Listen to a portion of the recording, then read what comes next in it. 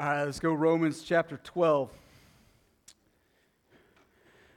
Romans chapter 12. If you're the type that likes to bookmark everything, you should also know that we'll be in Ephesians 2 and Matthew 18. Go. All right. Romans chapter 12. If you don't have a Bible, we'll have the text up on the screens behind me in just a little bit. If you're watching us online right now, we'll put the text up on your screen when we get to that part of our time together. If you don't own a Bible, don't have one that you can call your very own, we like giving those giving Bibles away around here too. So get a hold of me before you walk out the door today, and we can fix that. We believe that God uses His Word for all kinds of important things. Chief among those important things is that He uses it to reveal Himself to His people. We want you to know God. We want everything in and around and through your life to be defined by Him, shaped by Him, evaluated through the lens of knowing Him. And so if you don't have a Bible of your very own, get a hold of me, and we can fix that. So we are taking a break from our 1 Corinthians series for just a little while. You know, just keep things fresh. We like to mix it up around here, I guess. We'll come back to it, Lord willing, in June, it looks like. But for the next several weeks, I want to focus our attention on helping us make sense of what I think are some incredibly practical things. Practical things in the life and regular rhythms of a church. And so I've got younger kids in my house right now. I don't know about you, but I get the why question a lot. Anybody else? Or whether you have kids now or whether you used to have kids, I'm going to guess that you're incredibly familiar with the why question. All right, it's something that happens all the time. And sometimes the why question hits you as an annoyance, right? It's the 1,000th time it's been asked in the last 20 minutes, all right? Or am I the only one that gets that treatment?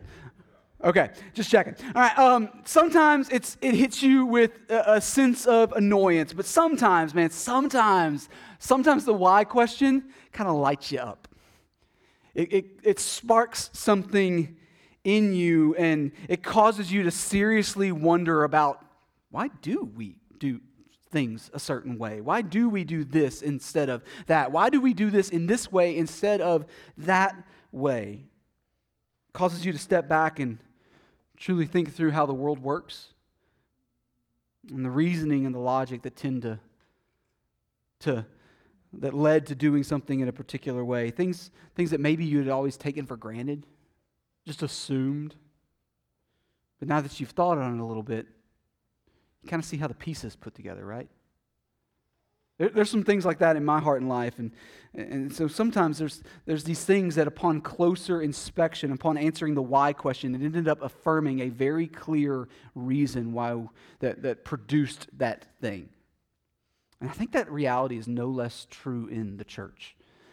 I think there are things that we do here, lots of things that we do when we gather together, and lots of those things are passed down to us as traditions or maybe just the style in which we do things, and we don't ever really think about why we do them or why we do them a certain way. And so I want to spend the next several weeks, probably 8 or 9 weeks of this, channeling our inner child and just asking the why question.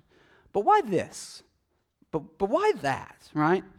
Why do we do this and that?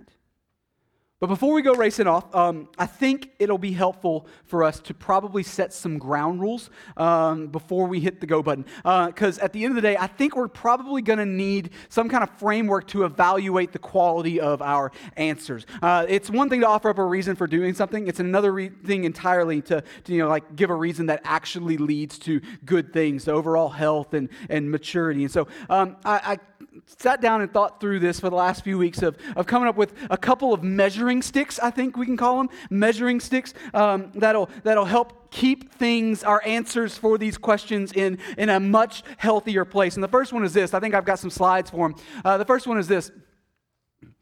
Our reasons for doing something need to originate in and be ultimately shaped by the Bible rather than pragmatism. That's, I think, our first good, healthy measuring stick.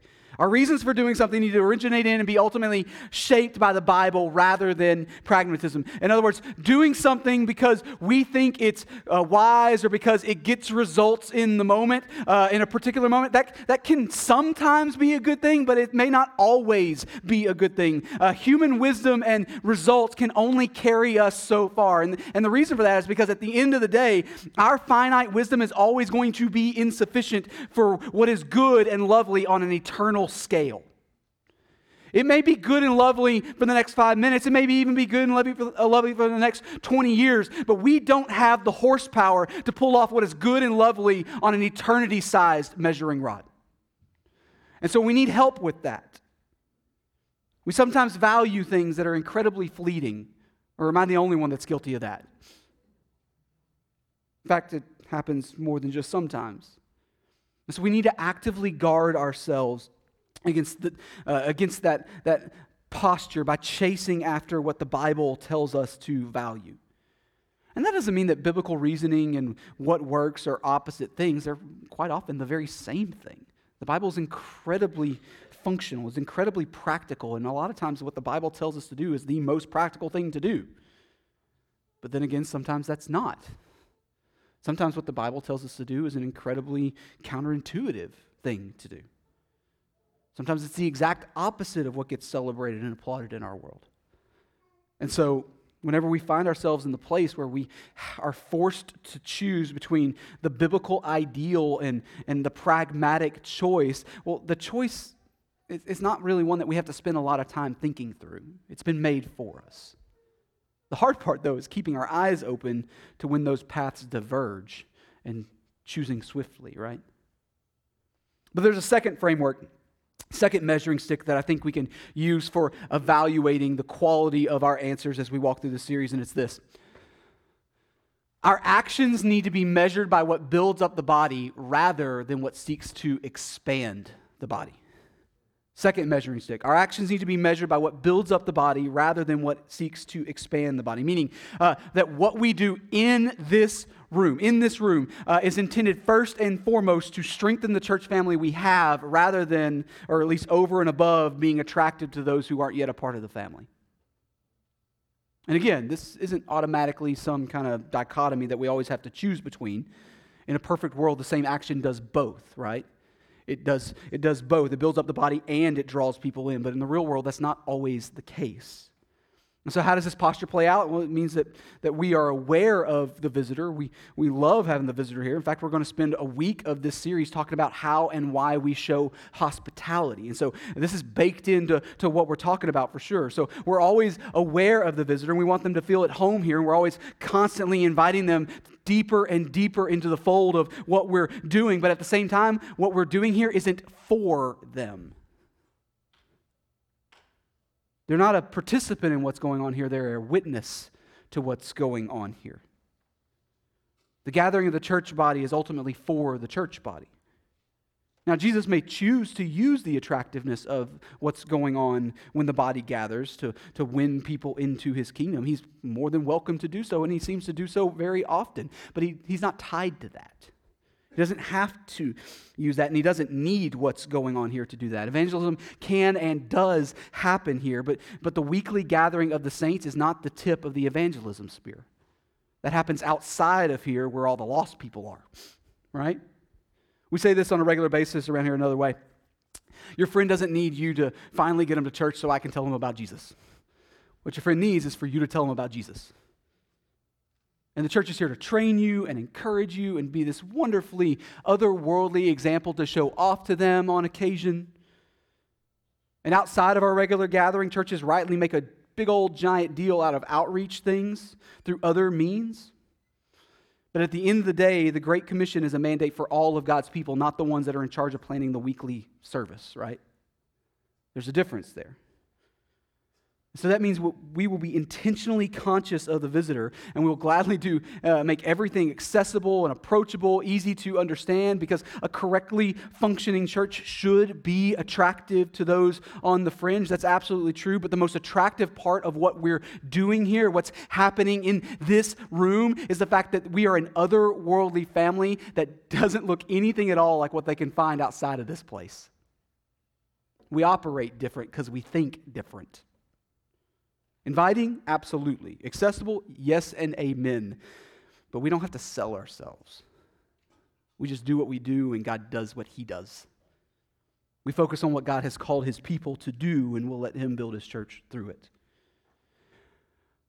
So that's measuring stick 1 and 2. We got a couple of things to work with, helpful paradigms that are now tucked firmly in our back pocket. And so biblical ideal over pragmatism, and build up the body rather than expand the body. All right, so those are our 2 measuring rods for answering our but why questions. So what's the very first piece of our gathering that needs to get the but why treatment? What are we going to start poking at this morning? Well, it's the gathering part, right? That seems kind of obvious. The first piece that needs to be evaluated is the gathering part, a reality that I'm just going to go ahead and guess was likely taken for granted by a lot of people up until this last year, right? If you remember, about 10 months ago now in June, we gathered in this room for the very first time after the initial lockdown, right? And I got up on this stage and I stood behind this little pub table thing, and we opened up our Bibles and we looked at Hebrews 10 and we looked at Ephesians 3. And I made the argument then, back in June, that while there were wise and loving reasons to temporarily pause the gathering of the saints, the corporate gathering of the church, that the threshold for doing so ought to be incredibly, incredibly high, because gathering, all right, quote unquote gathering, is a fundamental component of what a church is. It's not merely something we do, it's something we are. There's a dramatic difference between those 2 understandings of things. A church is not something that gathers when it can. A church is something that is a gathering. Whenever we see the word church in the New Testament, the Greek word that's being translated there is the word ekklesia. All right, if you've spent enough time in church at all, you've come across that term. That term literally means a gathering. And the idea buried in that word ekklesia is that it's a gathering with a specific political purpose. An obvious political purpose. It's not just a group of people who randomly found themselves in the same place at the same moment and are now trying to figure out what to do. It's an intentional gathering of a group of people with the same loyalty and agenda. That's what's going on in that moment. And a lot of people have been trained to say things like, well, the church is a people, not a building. It sounds really cute, but it's only halfway true. I mean, it is true, but it's only kind of halfway true. Just like when a basketball team, like a basketball team is still a team when the game is over. They all get in their cars, they go home. They didn't cease being a team in that moment. But it's the purposeful gathering to play basketball that makes them a team, right? Otherwise, it's just a bunch of sweaty dudes hanging out.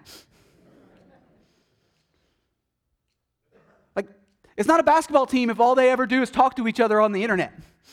They got to get together and play basketball. In the same way, it's in the act of gathering together that the church becomes the church. Yes, it is a people. No, it's not a building. Teams can be scattered for a really good reason. All right? Churches can be scattered sometimes for a really good reason. So it's correct that the church is a people, not a building, but it's specifically a gathered people. And oftentimes, just spitballing here, it's really, really convenient for that gathered people to buy a building and choose to meet there. And we'll call that a church too. So if I hadn't preached that sermon 10 months ago, we would have opened up Hebrews, and we would have opened up Ephesians, and I would have preached that sermon today. But I did preach that sermon 10 months ago. It's all on video. You can go find it. So what do we do now? If you're not convinced yet, you can go back and watch it on your own time, have fun. But this morning, I want to go ahead and assume that those things are trusted and true. I want to assume that you're convinced that that's what a church is and ought to be, and that we filed that away, and we're good on it. And then I want to take the next step and give you 3 more reasons why we gather. 3 more reasons, additional reasons we could call them why we gather. And to be clear, I think there are way more than 3. We could do a whole series on gathering and what that's in. I had to choose between some things and go with, I think I'll do these 3 instead of these 4 or 5. But I want to give you 3 more reasons this morning for why we gather. All right? And I want to, let's do this. We've already got it locked down. Let's go. Romans chapter 12. Reason number 1. Romans chapter 12, starting in verse 3. The Apostle Paul says this: "For by the grace given to me, I say to everyone among you, not to think of himself more highly than he ought to think, but to think with sober judgment, each according to the measure of faith that God has assigned. For as in one body we have many members, and the members do not all have the same function. So we, though many, are one body in Christ, and individually members one of another." Let's call time out there. All right, so Paul, speaking to the church at Rome, cautions the believers there to not think too highly of themselves, right? That they should have a more sober judgment of their spiritual maturity. And which, I'll be honest, is a bold thing to write to people that you've never met, right? Like, hey, quit thinking so highly of yourselves. I've heard some things. But at the same time, I think it also makes perfect sense. Not only in the Roman culture that was receiving Paul's letter, but let's be honest, in our own culture as well. We don't look all that different from Rome. Nothing, absolutely nothing, keeps us as busy these days as trying to prove to everybody else that we got it figured out. Right? We'll do everything we possibly can to make our polish look a little shinier than whoever we're standing next to. Definitely shinier than whoever else might be catching it all on the news feed. We work our tails off. And then Paul comes in with an illustration here, a body with many members, many parts, right? And the body that he's describing is the church, a singular organism made up of several distinct pieces, and all those pieces need each other. That's the word that we're going with here. They need each other in order for the body to be healthy. In other words, there is no such thing as don't you worry, I got it, I'm independent like that in the church. It doesn't make any sense at all in church life. I've got my own things figured out. You do you. I'm going to do me. I'm just independent like that. That doesn't make any sense at all in the life of the church. There is no such thing as independent like that. It's antithetical to the church. It's antithetical to the gospel itself. No one in history, and I'll say it again for emphasis, no one in all of human history has ever come to Jesus in their own independence. No one. It is precisely by giving up your independence and seeing your total dependence on Jesus that you are saved. Full stop. Back when we studied Romans together, however long ago that was now, we looked at this text in Romans 12 and we kind of threw out a hypothetical story of meeting someone who was missing a foot. Maybe you're here for that. And so you're randomly walking down the street and you happen upon somebody who doesn't have a foot. What do you do? There could be 1,000 different reasons that the person is missing a foot. Maybe they weren't born with it. Maybe they lost it in some kind of heroic moment. Maybe they lost it in some kind of really dumb, tragic moment. But whatever the story is, it's not really a story that everybody's really excited about telling all the time.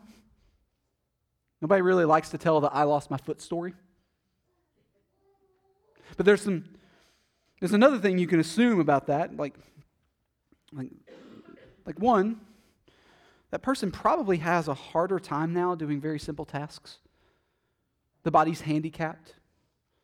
Things are more difficult in some ways, maybe in a lot of ways. You can assume some things about the health of the body. You can also assume that there's something worthy of celebrating there in the person that's figuring out and moving on with life even though they're missing a foot, right? There's something to applaud in their vigilance and in their effort. You can assume some things about that situation. The body is handicapped, but the person is vigilant and perseveres, and there's plenty worthy of celebration there. But if we flip the parts of the story around, it becomes a very different story. If you're walking down the sidewalk and you see a severed foot laying on the ground, you interested in some things? Are you thinking to yourself, it's so great that that foot perseveres. Got to love their vigilance and determination to make life work even though it's harder. That foot is lifeless. That foot is dead, detached from the body.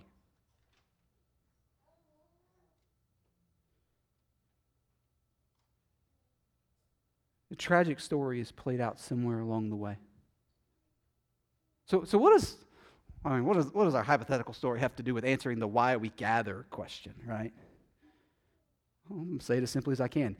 Getting everybody in one place is a really easy way to make them feel connected. Right? Does anybody doubt that? Online platforms are constantly trying to sell us on the idea of community, right? Like that's what they're driving at all the time. But the problem is that they never actually deliver on what they promise. Or maybe I'm wrong about that. Anybody think that the last year of digital-only options has made the world a more connected place? Yes? We're going with yes? No? Despite however polished we might try to make our online selves appear, at the end of the day, avatars are a terrible replacement for real relationships. And they always will be. It doesn't matter how lifelike the user experience is. It doesn't matter how complex the algorithm. Digital options can never be anything more than a supplement to genuine community. It's a nice add-on to real community. It can serve to bolster and build up real community, but it can never replace real community. At the end of the day, supplements can never be substitutes. They don't work like that. Whether we're talking about online stuff or we're talking about 1,000 other things in life, whenever you try to take something that's meant to be a supplement and turn it into a substitute, it's always, and I mean always, going to fail. It can't do what the real thing does. But as hard as social media companies try their best to pull it off, there's this really simple yet incredibly special thing about sitting in the same room with a group of people you like. And it can do something that no forum or chat room or even video conference can ever come close to pulling off.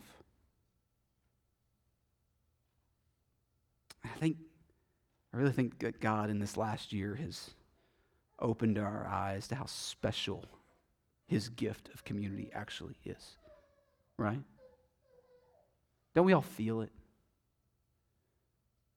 Don't we get tired of this option and this option? We want the real thing. I know I do. By His good design, God has created us to be tangibly affected by the simple act of regularly gathering together. He's created us to need it. When we finally grab a hold of this reality, when we discover this reality to be true, we shift to a place where we go, I got to have me more of this. I need this. Even if others don't see it, I need this. Even if others don't value it, I need this. Even if others who don't understand what I understand mock it and trivialize it and say other things should be more important to me, I need this. I want this. Give me more. And so if you feel disconnected here, not saying it's the only reason, but maybe it's because you haven't pressed in yet. Possible. You're hanging out on the fringe as a disconnected foot when you've been made to actually be connected to the body. Maybe that's what's going on.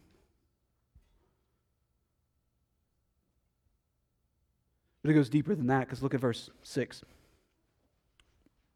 Paul keeps writing. He says this: having gifts that differ according to the grace given to us, let us use them. If prophecy, in proportion to our faith; if service, in our serving; the one who teaches in his teaching, the one who exhorts in his exhortation, the one who contributes in generosity, the one who leads with zeal, the one who does acts of mercy with cheerfulness. All right, so what's the short version of what Paul's saying here? He's saying that God has given all of his people, all of them, those who make up the local church, the local body of believers, he's given every one of them special skill sets and passions in order to serve and build up the rest of the church. That's what he's saying. That he has gifted individual members of the body for the purpose of strengthening the body. Not only does the regular gathering unite us together as a church family, just getting in the room makes us a stronger family, but it also becomes a platform for us to actually practice the loving service that he calls us to. It's the place where that gets to play out. Body parts do different things. Hands are really great for doing hand work. Livers do all the liver work. Elbows make really lousy ears. Different body parts do different things. And so God has gifted you in a specific way for a specific purpose. But that purpose is never, and I mean ever, self-exalting. It's given in order to strengthen the rest of the body. So if you're keeping score at home, I got reason number one for you for the gathering. Reason number one for why we gather is that God uses the gathering to grow us and produce ministry through us as one body. You want a good reason to gather? That's a good reason to gather. God uses the gathering to grow us and produce ministry through us as one body. Do you want to grow? Do you want a platform for doing what God made you good at? It's here. It's found here. But I also promised you 3 reasons, and I'm running out of time, so we better keep moving. Head over to the book of Ephesians. It'll be to your right if you're new to the Bible. Long scroll past 1st and 2nd Corinthians and Galatians if you're using a device. Ephesians chapter 2. So Ephesians is another letter by the Apostle Paul. It's this time he's writing to a church in the city of Ephesus. And Ephesians is kind of a shorter, more succinct version of Romans logic, honestly. And so I really like Ephesians because Paul can be long-winded and Paul can be succinct, and I need to learn how to be succinct. All right, so Ephesians 2, starting in verse 19. Paul says this, "So then, you are no longer strangers and aliens, but you are fellow citizens with the saints and members of the household of God, built on the foundation of the apostles and prophets, Christ Jesus himself being the cornerstone." Verse 21, and in whom the whole structure being joined together grows into a holy temple in the Lord. In him, you also are being built together into a dwelling place for God by the Spirit. All right, so we see a lot of the same many pieces, one unit kind of language here, right? But this time, instead of being compared to a physical body, Paul is comparing the church to a building, a brick building. Christ Jesus himself being the cornerstone, right? And so out of a depth of love for you, I can confidently say that if God has called you to be a part of our family, you're an invaluable brick. Congratulations. What a lovely brick you are. All your rigid corners and rusty red complexion. Jesus is a brick too, so I guess we're in good company. Paul takes the building comparison beyond simply being united together here as a singular unit like he did with Romans 12. He says that we are united for a purpose. For a purpose. And what's that purpose? To be a temple for the Lord. Let that sit on you for a second. We are united together to be a temple for the Lord. And then in verse 22, he doubles down and says that the gathered church is a dwelling place for the Spirit. So let's talk about that for a second. So one of the things that the Bible teaches is that, about as clearly as it teaches anything else, is that when an individual person becomes a Christian, when they trust Jesus alone for salvation, when they submit to his lordship, the Bible teaches that the Holy Spirit takes up residence within them. And that is a massive reality, right? Is that something we can celebrate this morning? Like has anybody got like a better thing worthy of celebrating this morning? We can just sit back here and wait for some people to come up with something more awesome to talk about. God takes residence in you. The Bible teaches that there is not a single moment, not one, from the time that Jesus saves you to the time that he takes you home to be with him forever, that you are ever alone. Some of you are old enough to remember the old gospel song, right? No, never alone. Never alone, no, never alone. He promised never to leave me. Never to leave me alone. No, never alone. No, never alone. He promised never to leave me. Never to leave me alone. Incredibly simple. Earth-shaking true. The Bible teaches that you get him now. And you get him forever in a somehow more fuller reality. But according to verse 22 here, you don't have to wait for that fuller reality. You can get a taste of that fuller reality today. Where? In the gathering of the saints. And there's something special that happens in this place when God's people gather as one people. There's a spiritual reality to what is happening in that moment when they gather together in that specific space and time, an indwelling of the Holy Spirit that is fuller and deeper and somehow better than what you could ever experience all on your own. You get him. And we all kind of instinctively know this to be true, right? Like every one of us has found ourselves in a moment in church where the music swelled or something was said in a specific way and it lit you up. Everything in you resonated and wanted to shout, and everything in that moment drew your heart closer to God in that moment. So here's something that needs to be thought through carefully.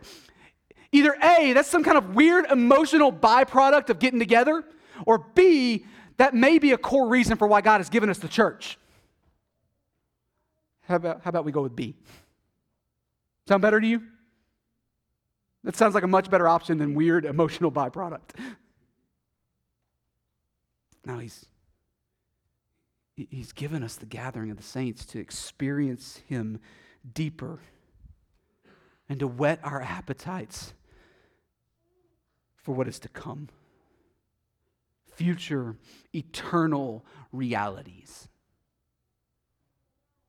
So if you find yourself in a place where you really, truly want more of God, where you long to experience him at a deeper level, listen, the answer is not to go the monk route. It's not to sequester yourself off and seclude yourself off and spend all your time in quiet devotion and prayer to unlock some great truth and virtue. Now, those things aren't bad in of themselves, but that's not what the Bible prescribes. If you want more of God, if you want to experience him deeper than you could all on your own, it's not to isolate yourself, it's actually to press into the community of the church.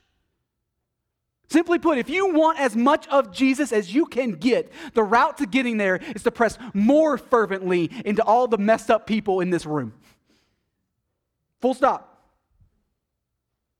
And so reason number one for why we gather is that God uses the gathering to grow us and uses for ministry. Here's reason number two. God uses the gathering to give us more of himself than we would ever get on our own. We're going to act like that's a good enough reason to gather. It's probably a good enough reason to gather. Think we can bring the same energy for reason number three? Matthew 18. Matthew 18.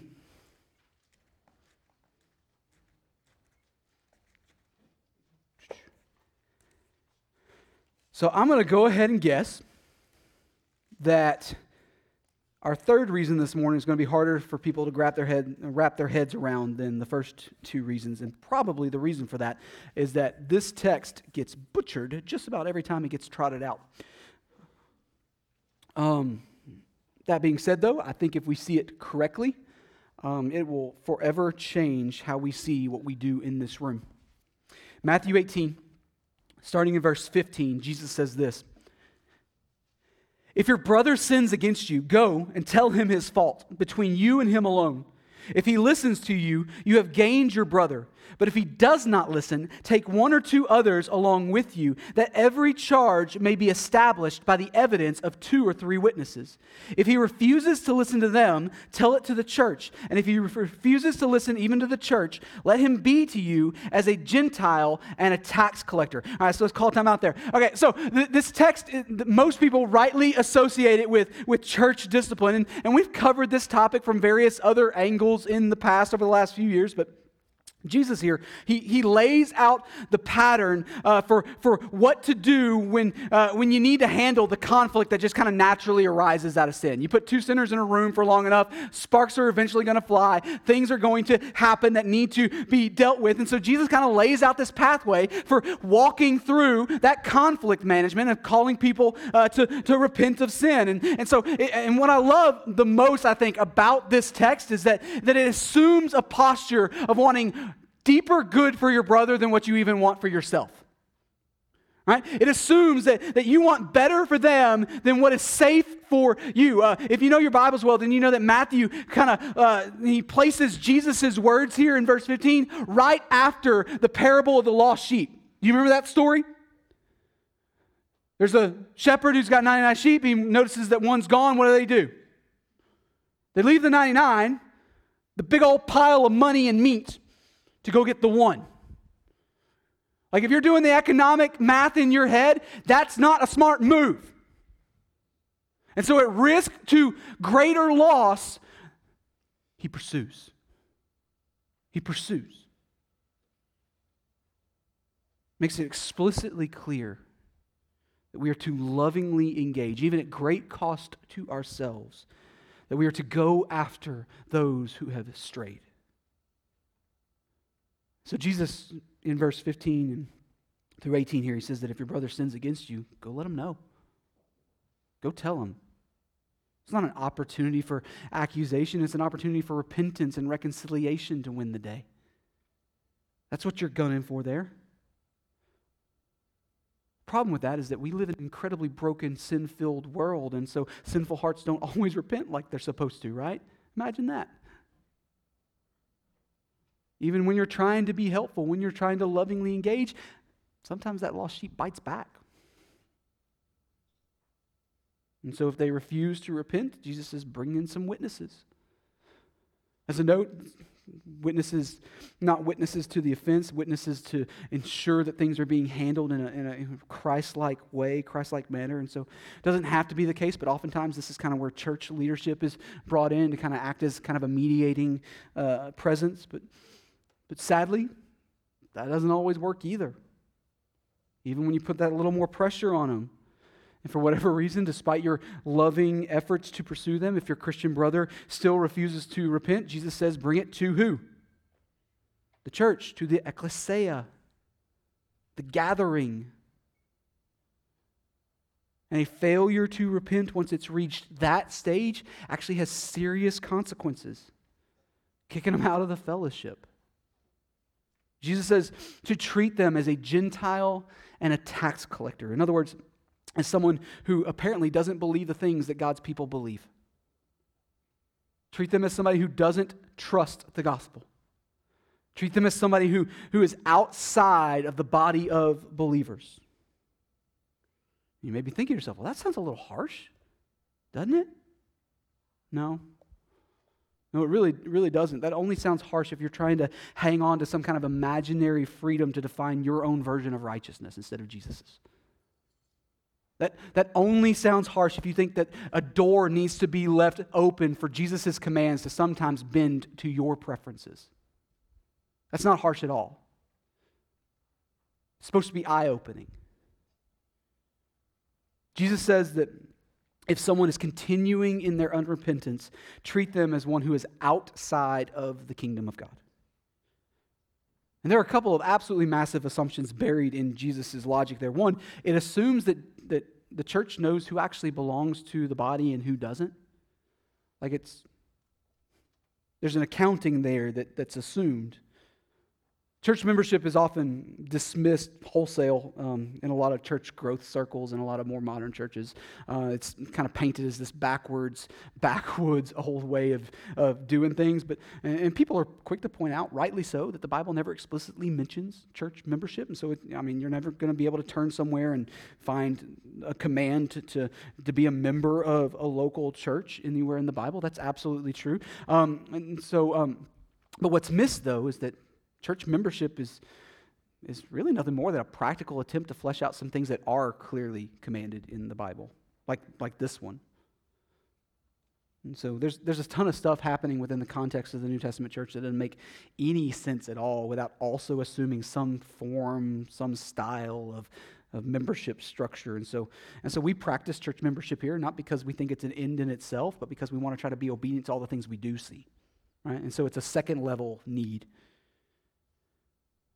There's a second thing assumed in Jesus' logic here, logic in dealing with the unrepentant sinner, and it's kind of huge. It's that he gives the gathered body, the ecclesia, he gives it the authority to act on his behalf. Look at verse 18. Jesus says this, "Truly I say to you, whatever you bind on earth shall be bound in heaven, and whatever you loose on earth shall be loosed in heaven. Again, I say to you, if two of you agree on earth about anything they ask, it will be done for them by my Father in heaven." Verse 20, "For where 2 or 3 are gathered in my name, there am I among them." All right, so verse 20 there is often thrown around as kind of to celebrate the sweet presence of Jesus whenever God's people hang out together, right? Problem, though, is that Jesus ain't so sweet here. He's saying that no matter how small the gathering is, his people carry his authority. That's what he just said. Gathering in his name, it's not a cute way of describing fellowship. It actually means something. We gather in an official capacity to act as a representative of our King. We do what he commands us to do. And this is the same posture that Paul took a few months ago when we looked at 1 Corinthians 6 together. If you remember back then, the leaders in Corinth had phoned in their responsibility to adjudicate trivial things in the life and ministry of the church. They were allowing church members to run off and go get their problems settled in the secular courts. And so that wasn't just a bad look to outsiders. It was that, but it's way more than that. It was also a terrible moment of failing to be the ambassadors that God had called them to be. They had completely neglected their responsibility to act with the authority that Jesus had already given them. And so back in Matthew 18, Jesus tells them that whenever they find themselves in this situation, that they are to deal with the sin as he would deal with it. And they should deal with the unrepentant sinner as he would deal with the unrepentant sinner. Whatever the ecclesia does in his name, on his behalf, is going to be backed up by him. That's what he's saying. And this sheds a light on a massive reality that I really don't think a lot of Christians have spent very much time at all thinking through. At the end of the day, gathering as the church body is a fundamentally countercultural activity. It's not just a place where we hang out on Sunday morning because we couldn't get a brunch arrangement. It is a counter-cultural activity. It is a political act, not in the petty party politics of our temporary home, but in the eternity-sized politics of our future kingdom. It's a political act. We carry a loyalty here that outstrips and outpaces every other loyalty. And part of what we're doing here is showing that loyalty off. When we gather, and when we preach God's word, and when we sing praises of adoration to our good King, we are declaring in that moment where our true citizenship is actually found. Regardless of what our passport might say today, we know where our home really is. It's right to call this place an embassy. It is. When a church is properly ordered, it is a small taste of the eternal realities that Jesus is building for us. You want to formalize reason number 3? Here it is. God uses the gathering to declare the advancement and ultimate victory of his kingdom on earth as it is in heaven. God uses the gathering to declare the advancement and ultimate victory of his kingdom on earth as it is in heaven. Not exactly something you want to make a habit of missing. Too much going on here for that. So what do we do with this stuff, right? Like, how in the world do you respond to God's word this morning? Well, if you're already a follower of Jesus, our response is the same as it is every single week, right? We repent of sin and we lean into what God is revealing about himself in the text. And this week, man, I think he's showing us that it is his incomprehensible goodness to us that led him to give us the church. It's not just this side benefit that comes after we're saved. No, he's given it to us for this incredibly glorious purpose to walk with us, to grow us and send us out for ministry. And he's given it to give us more of himself. And he's given it to us so that we might actually be his representatives in this broken place. It's not this side project. It is the natural and beautiful result of saving a people for himself. If we see the regular gathering of the saints as anything less than something we desperately need more of, then we don't see it correctly. And we likely don't see him correctly either. Does that mean that there aren't problems here? No, we got a bunch. I'm in the front of that list. We got all kinds of sinful baggage and awkward moments. Pay attention for longer than 30 seconds, and you can add a list of your own. It'll be fun. We got all kinds of junk, and yet, it is out of our awkwardness that God seems to make himself more famous, right? The beauty of the church is not found in our excellence. It is found in the graciousness of our God to take this and somehow use it for his glory and our good. In spite of this, he does it anyways. In spite of this, holy cow. So if you're invested here, here's your opportunity to fall deeper in love with the good gift that God has given you this morning. And if you're not invested here yet, if you're on the fringe here, it's time to connect the severed foot to the body, isn't it? The body hurts without you. It's handicapped for sure. But it'll press on in a determined vigilance. But body parts don't fare so well when they're cut off. You're only hurting yourself, and so press in. If you're here this morning and you're not a follower of Jesus yet, man, I'm glad you're hanging out with us today. I really am. I hope that you've seen things that are attractive here. I hope that you've seen things that you can point to and say, yeah, I want more of that in my life, and I want more of that in my life. But really, I really hope that you've been even more impressed with Jesus. And listen, you can respond to his word today as well, and you can do that by meeting him. So the Bible teaches that by default, your sin separates you from a holy God. It is owed. It deserves his righteous wrath. But God, who is rich in mercy and loves you with a great love, even when you are dead in your trespass and sin, he makes you alive with him.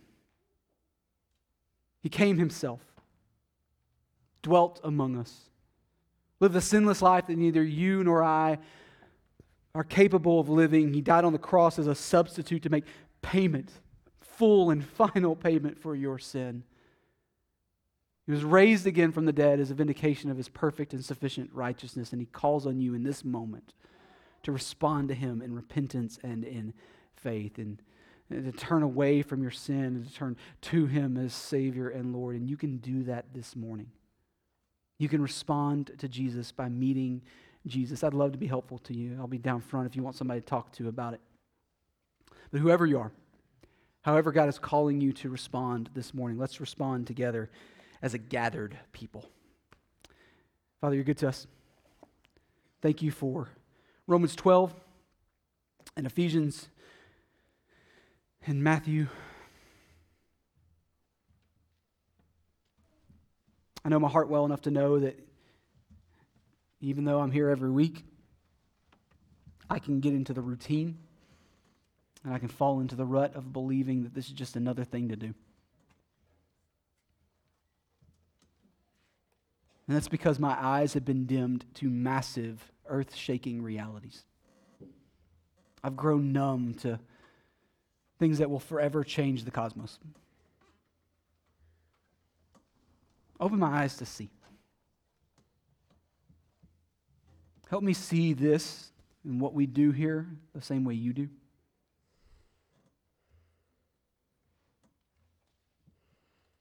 Give me a zeal to be here that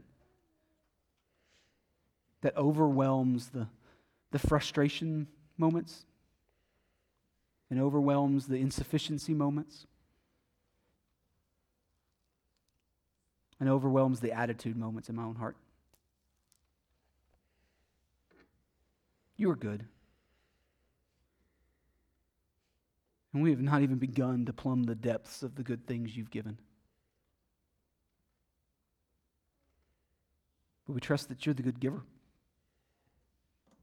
So help us love you more even than your gifts. Father, for those who don't know you yet, would you make yourself known this morning? Open eyes to see and ears to hear, hearts to know. Draw men and women to yourself by your glory and your grace.